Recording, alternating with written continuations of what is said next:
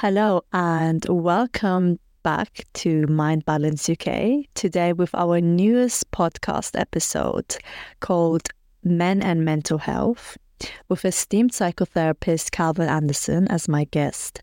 This episode offers a professional and insightful perspective on the factors shaping men's mental well-being. So join me for an enlightening conversation that goes beyond the surface, providing a comprehensive understanding of the challenges and coping strategies that define the male experience in the realm of mental health.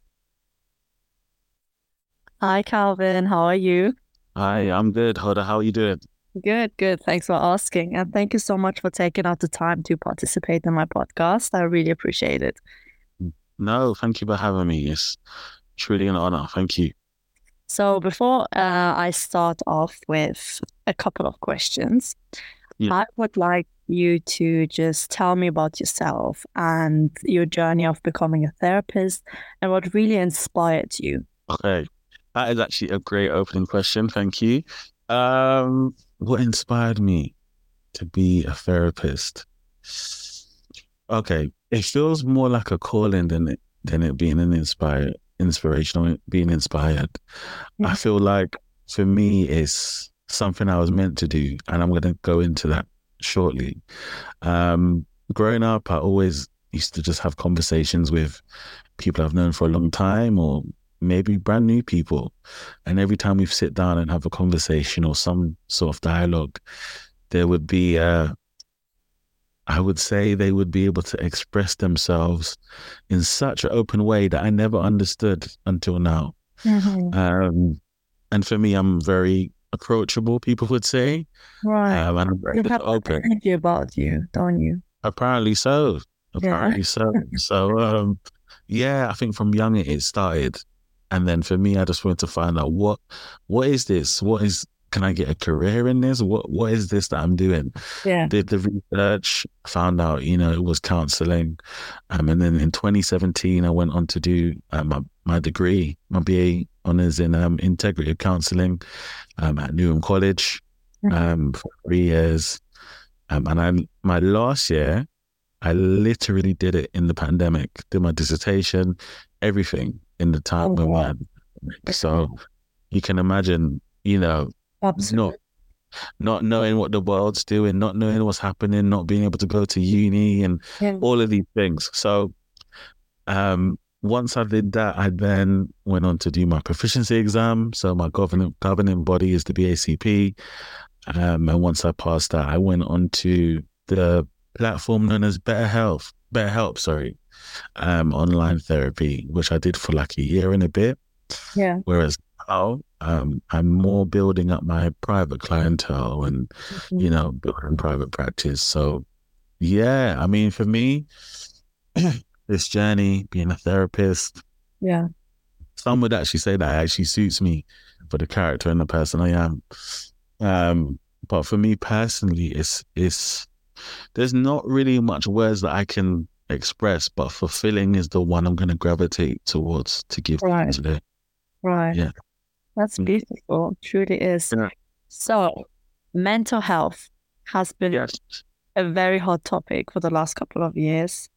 And it seems to me that more men are willing to, consider therapy, consider being open, and really recognize the importance of their mental health and how to take care of themselves. So as a therapist, would you agree with me? And if so, what kind of like shift and changes do you see in attitudes when it comes to men seeking therapy? I would definitely agree with you. I mean, we've heard the phrase, men shouldn't be emotional, showing emotion is weakness. So for me, if you're not showing emotion and it's just something that's building up inside you, what does that outlet become? So now, me being a therapist, seeing more men come into therapy and more men making inquiries, and I'm talking about from a personal experience and even just through my place where I work, seeing male clientele come in, it's definitely a big shift, especially with, probably things they see online and people that, or men who are going through troubled times and seeing how it's affecting them. Maybe that makes them look at their own selves and say, you know what, there's things I want to work on. Or get into a point in your life where you say, you know what, there's these things I have issues with. There's these things that are sitting with me that are resurfacing in these different areas, these triggers that I'm having. And I wanna look at them. I wanna see what this is about. Yes, my friends may have said, "Oh, you don't need therapy. You can talk to us," or "Nah, therapy is a waste of time." But having that, internal dialogue and making that decision to say, "Hey, let me just try. Let me just see what therapy is about." And yeah, there's definitely a big shift that I've noticed. That's good. That's so healthy and refreshing to hear. Yeah, it's good. Right. So, to what extent does cultural and societal pressure affect men's mental health? That is a great question. No,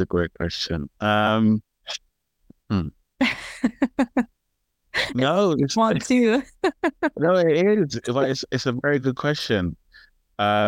See, from the reason why I want to know, or the reason why I asked this question is, I see a lot of men, particularly young men, having this constant pressure of being, the alpha male, being the top earning guy, being, super successful and whatnot. And obviously that pressure leads to anxiety, leads to depression, leads to feelings of not being good enough, not being worthy, low self-esteem, and so on and so forth. So how much of that is, personal, and how much does society and culture contribute to this? Well, let's look at it this way. Some or many cultures, or maybe all cultures, we don't know. We can actually assume, or we can say sometimes, or more so, the father of a son, let's just give for example, has this expectation that they place on their son. And they say, son, when you grow up, you're going to be, or you need to be the provider, you need to be the protector, you need to be the breadwinner, you need to be all these things. So immediately, these titles are thrown into the mind of this child and this individual, and they're saying, okay, my dad has told me this, I need to be this. My uncles do this, my whole family are like this, and this is what the men do, and this is what the women do. So they already have let's say a map of how they should be already. And this is from when they're young. Now, that can impact them because if they're not fulfilling these expectations when they grow up, they feel like they're becoming a failure. They feel like, okay, obviously I'm not the person. Not enough. Yeah. Yeah, I'm not worthy enough to be these things that were once told to me, or that I have to be, or that I've seen through my own life, my own family's lives, my own lens. My dad's that way, my uncles are this way, my cousin's this way, but I'm not that way. Why? That can then send them into a whole spiral, which can cause depression, can cause fatigue, can cause anxiety, can cause isolation.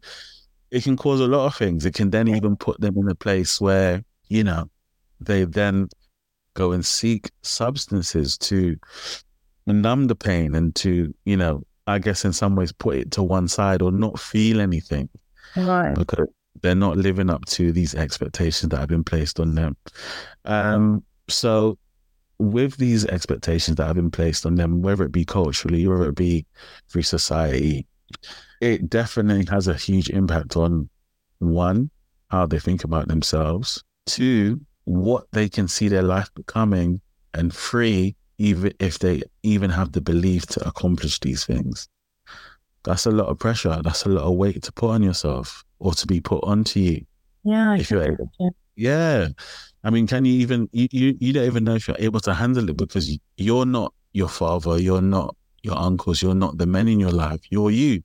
What they can take and what they can handle you may not be able to handle. And that's not your fault. That's just, you've been born a different way. Not everyone's born the same. So I definitely feel like culturally, it can have a deep impact, especially if you get to an age where you start to come into your own and the things that you've been taught may not necessarily line up with where you're headed or where you want to go. So then there's that conversation, because you may want to sit down with your family and say, hey, I don't really now agree with this way of thinking or this way of doing things. And that might be offensive to your family because it's all they know, you know? So yeah, it can have a great impact mentally, emotionally, and even physically, depending on the weight of what expectation and what titles and what things have been placed on the male or the man, I should say. Yeah, right. And so how to escape this trap, so to speak? How to escape this trap? Or how to deal with the effects of it better? Because I feel like that definitely leads to burnout. It leads to, workaholism. And that surely is very, very unhealthy. And it just affects every aspect of life, doesn't it? So to deal with this in a more effective and healthier way. Well, I mean, the one thing I'm going to probably say is definitely seek out therapy. No, the reason I didn't want to say that is because it can sound so cliche, but if you're not able to sit with your family and have a discussion where there is understanding and there is love, and you're going to be shunned or you're going to be put to one side or be, I want to use this word like blacklisted, just to give you like the weight of what I mean, just in terms of you're being put to one side and there isn't anyone that you can talk to, then I would definitely suggest seeking therapy. Or, there's these helplines that you can call as well and speak to people. And if therapy's too, if that's a big step for you, there are different outlets and things you can find that are healthy to have an outlet, to have somewhere you can speak. I mean, even if you have a social group that is someplace where you can be vulnerable and speak, do that.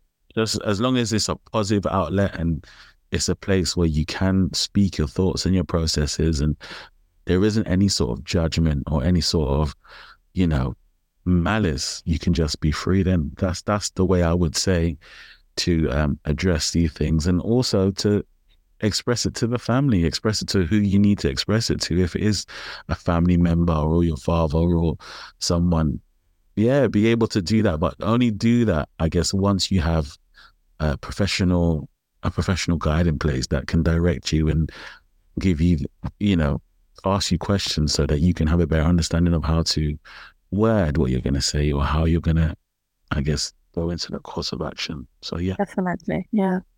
No, that's really, really great. I'm just going to add one thing to this. Being really looking for your purpose in life. Yeah. It's a great thing. And having ambition in life, it's another great thing. But I think it's also crucial to recognize that you're only human and you have to take breaks like on a regular basis, of course, to be able to recharge and just calm your mind and body. So this constant, running after, that goal and the next one, and it's like it's a never-ending chase. So I think it's important to develop that recognition that I can take breaks and it's normal, it's healthy. I shouldn't be feeling ashamed or or just feel bad that I have to take a break and I have to take time out. So I think coming to that kind of conclusion is also important. How to reach this point though? What would you say the steps are? I think even piggybacking on what you said in terms of actually realizing, understanding that you are only human. You're not superhuman. You're not Superman. You're not the Avengers. You're not any of these people. Like, you need a break. Your mind needs time to reset so that new thoughts can come in. You can't just keep pouring in, especially if you, okay, say you're a man and you have a family, you have, kids. Every day and every person requires a different part of you each day. If you're continually doing that and giving, then you're going out and you're working. Where's the time? Where's the rest? And you can't say, oh, I'm going to have 1 hour. 1 hour of what? Sleep. You can't function on 1 hour. And even if you are and you're drinking coffee or whatever, there's only so much that can sustain you until your body then says, oh, I need to have something stronger, which then can be detrimental depending on what it is that you're now going to then take or now going to use so that you can function on this way of, I need to keep doing, no, schedule breaks, schedule regular off days or weekends away. Like, you need to relax. The body needs time to repair.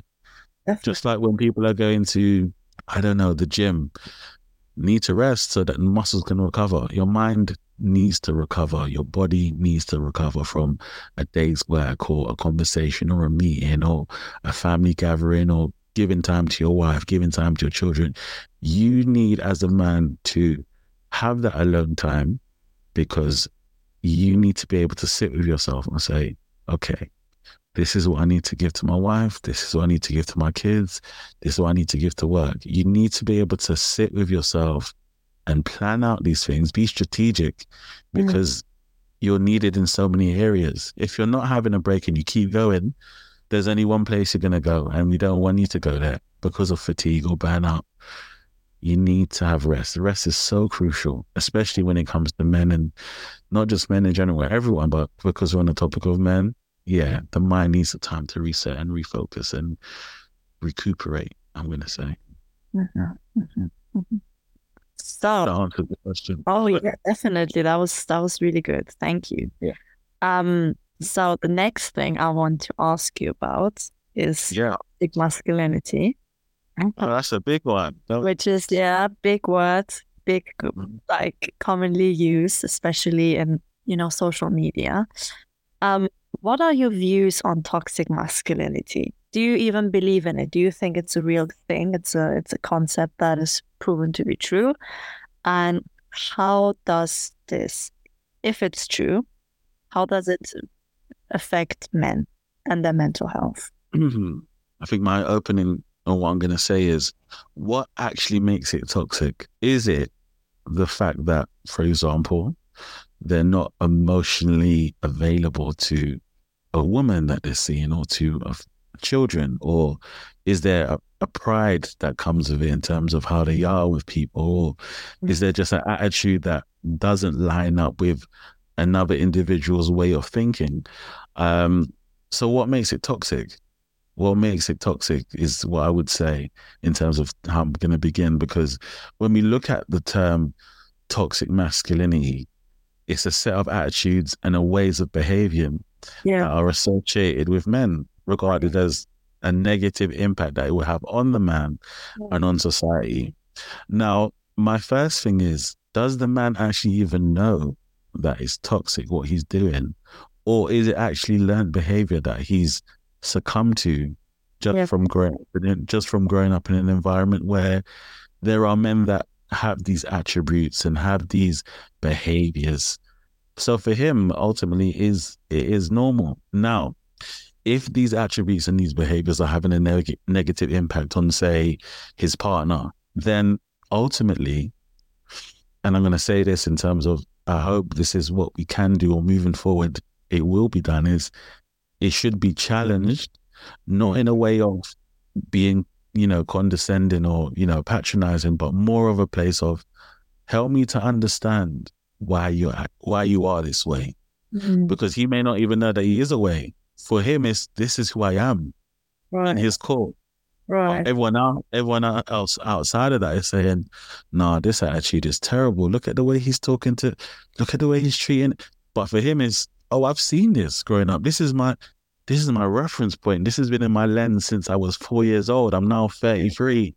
That's all I know. This is all I know. I don't know any different. I don't know this, sit down and have a conversation, have a Friday check-in with you over some wine and I don't know this. This is probably what you know and what you're used to, but I don't know this. So I think toxic masculinity is something that needs to be not just only understood, but to be challenged in a way and in an environment where it's safe to do so. Okay. So, looking at your male clients, yes, would you say that they are victim of this kind of mindset of, I'm a man, I do as I please, and if everyone else is suffering, then so be it. Because I don't believe that this attitude, toxic behavior, whatever you want to call it, is healthy for them, not only for people around them. I mean, it affects them as well. Yeah. Mm-hmm. I know you're asking me if I see that in yeah. Do you see any kind of pattern when it comes to this? I'm gonna say no, only because they've come to therapy to work out these things, and there is a vulnerability that has been brought to our sessions that I didn't think I would get, if I'm gonna be honest. And I say that based upon, again, society talks about men don't show emotion, and typically women are more emotional than men, outwardly emotional. Yes. And men are more, I'm just going to keep everything in, and I'm just going to just keep doing what I'm doing. I'm not going to speak about much. I'm not even going to say anything. I'm just going to keep going. So I've seen, in terms of who I've worked with, I've seen such a vulnerability, being accountable as well, which I feel like in terms of the toxic masculinity is something that's missing. Needs to be, definitely missing. And just an openness to just be truthful and say, listen, I'll give you this analogy. Basically being able to put all the cards on the table, facing the right way up and saying, okay, this is what this is. This is what this means. And I'm going to go through every single card and I'm going to let you know why I am this way. So it's been for me very eye-opening. It hasn't been a struggle for me in terms of having to probe or having to ask questions or having to use silence to get any sort of response from the men I've worked with. Maybe that will change, but as of right now, every person that I've worked with has been completely open and honest. And I guess that's down to the actual therapists themselves. And you can kind of gauge how much you want to give when you are in a session with someone, and if it's the first session or if it's a couple of sessions. So I've just been very fortunate to have males who have been able to be open. But just to even touch upon what you said is, again, look at all the titles that have been placed on men from before we were even born. Sometimes we don't even really want to express or say anything because our heads are literally focused on, I need to fulfill these titles that have been given to me. I'm a provider, I'm a protector. I need to be those things. I don't have time to go and talk to some guy or talk to some woman. I need to go and I need to get it. So that laser focus on that, which again can then become toxic because of how it affects people outside of them. And they may not even be aware that it's affecting them because they're so used to, but they're in a loop in a way. Yeah, exactly. They're so used to going and doing these things and being these people or giving these, showcasing these attributes and these behaviors to the point where they say, this is who I really am. But if you have a real conversation with them and find out, where did you learn this from? You'll find out that necessarily or not necessarily that this is who they actually are, but this is something that they've seen and they've just taken a piece of it and added it to who they are. Depends. It really just depends. You kind of have to find out the backstory of a man and find out, what did he actually witness growing up? What did he take in his eyes, in his ears? What did he see? What did he hear? What did he hold on to? What affected him? What trauma is still lingering? And every time he's in an environment, the trigger comes up. So he has to act that way. He has to behave in such a way to protect himself, to build a shield ultimately. or put the wall up. Because we can actually, in some ways, when I hear toxic masculinity, when I first heard it or when I've seen it displayed by people, I always just look and I say, what applies to you? Yeah, or Yeah. what are you shielding yourself from? What are you protecting yourself from? If we want to even be honest, it could necessarily be the child version of the man that is being presented rather than the male that we see. So yeah, there's so much we could say. So much we could say. Right. So lastly, what advice would you give to men who are currently experiencing hard times? Men who probably haven't built up the courage to, seek therapy, but are struggling mentally. So what piece of advice would you give to those people? All right. To any man or any men who are listening to this podcast today or will listen to this podcast today, just know that you are needed in society. You are needed for our young males and just men in general. You are needed. You are worthy. There is still hope for you. Don't feel like there's nothing left. Don't feel like you don't have nothing to aspire to, that you don't have nothing to, be. There's so much more to be. There's so much more to do.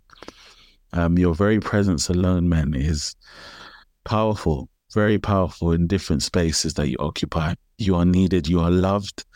And if you feel like, there isn't anything more you can offer to the world, I'm here to tell you that is not true. There is so much more you can offer, whether it be a kind gesture, whether it be a conversation, whether it be mentoring, whether it be, coaching, whether it be even just, looking after someone. No matter what it is, you are needed in society's time. You are needed in this time that we're in now. I was looking at, the suicide rates in 2022, and it says, in 2022, there were like 5,642 suicides registered in England and Wales. That's around 3/4 of suicides registered in 2022 were males.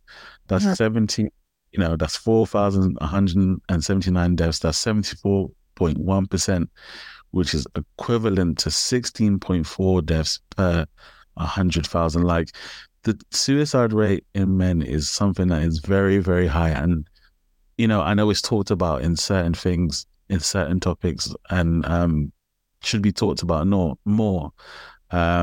So yeah, men, please, you are needed. You are needed. You have so much to give, so much to offer, so much to bring. Families, young boys. We need men to continue to have hope. And please reach out to someone. If you don't have a group of people that you can talk to, there are helplines to help you. Samaritans, Mind, that's to just name a couple. Therapy as well. If you have a trusted family member that you can talk to, if you have friends, and if you don't have any of those things, again, like I said, there are different things you can go to. But if you have people in your life that you can go to and vent to, that you trust and you feel safe with, please don't deal with it yourself. Be open, be expressive. Say how you really feel. If you don't feel good today, why don't you feel good today? Because once it is now vented and once you can have a conversation about it and you feel better, you're just making steps towards having a better life. Especially if you are in therapy and you're thinking about going into therapy, I would say give it a try. Give it a try. You have nothing to lose. Absolutely.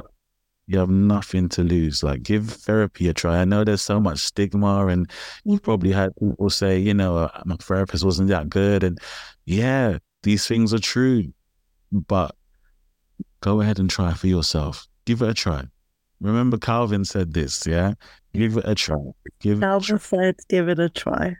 Yeah, just give it a try and see what happens. You owe yourself to be a greater version of yourself, because you can be. Perfect. Well, thank you so much, Calvin. Thank you, Hoda. Thank you so much.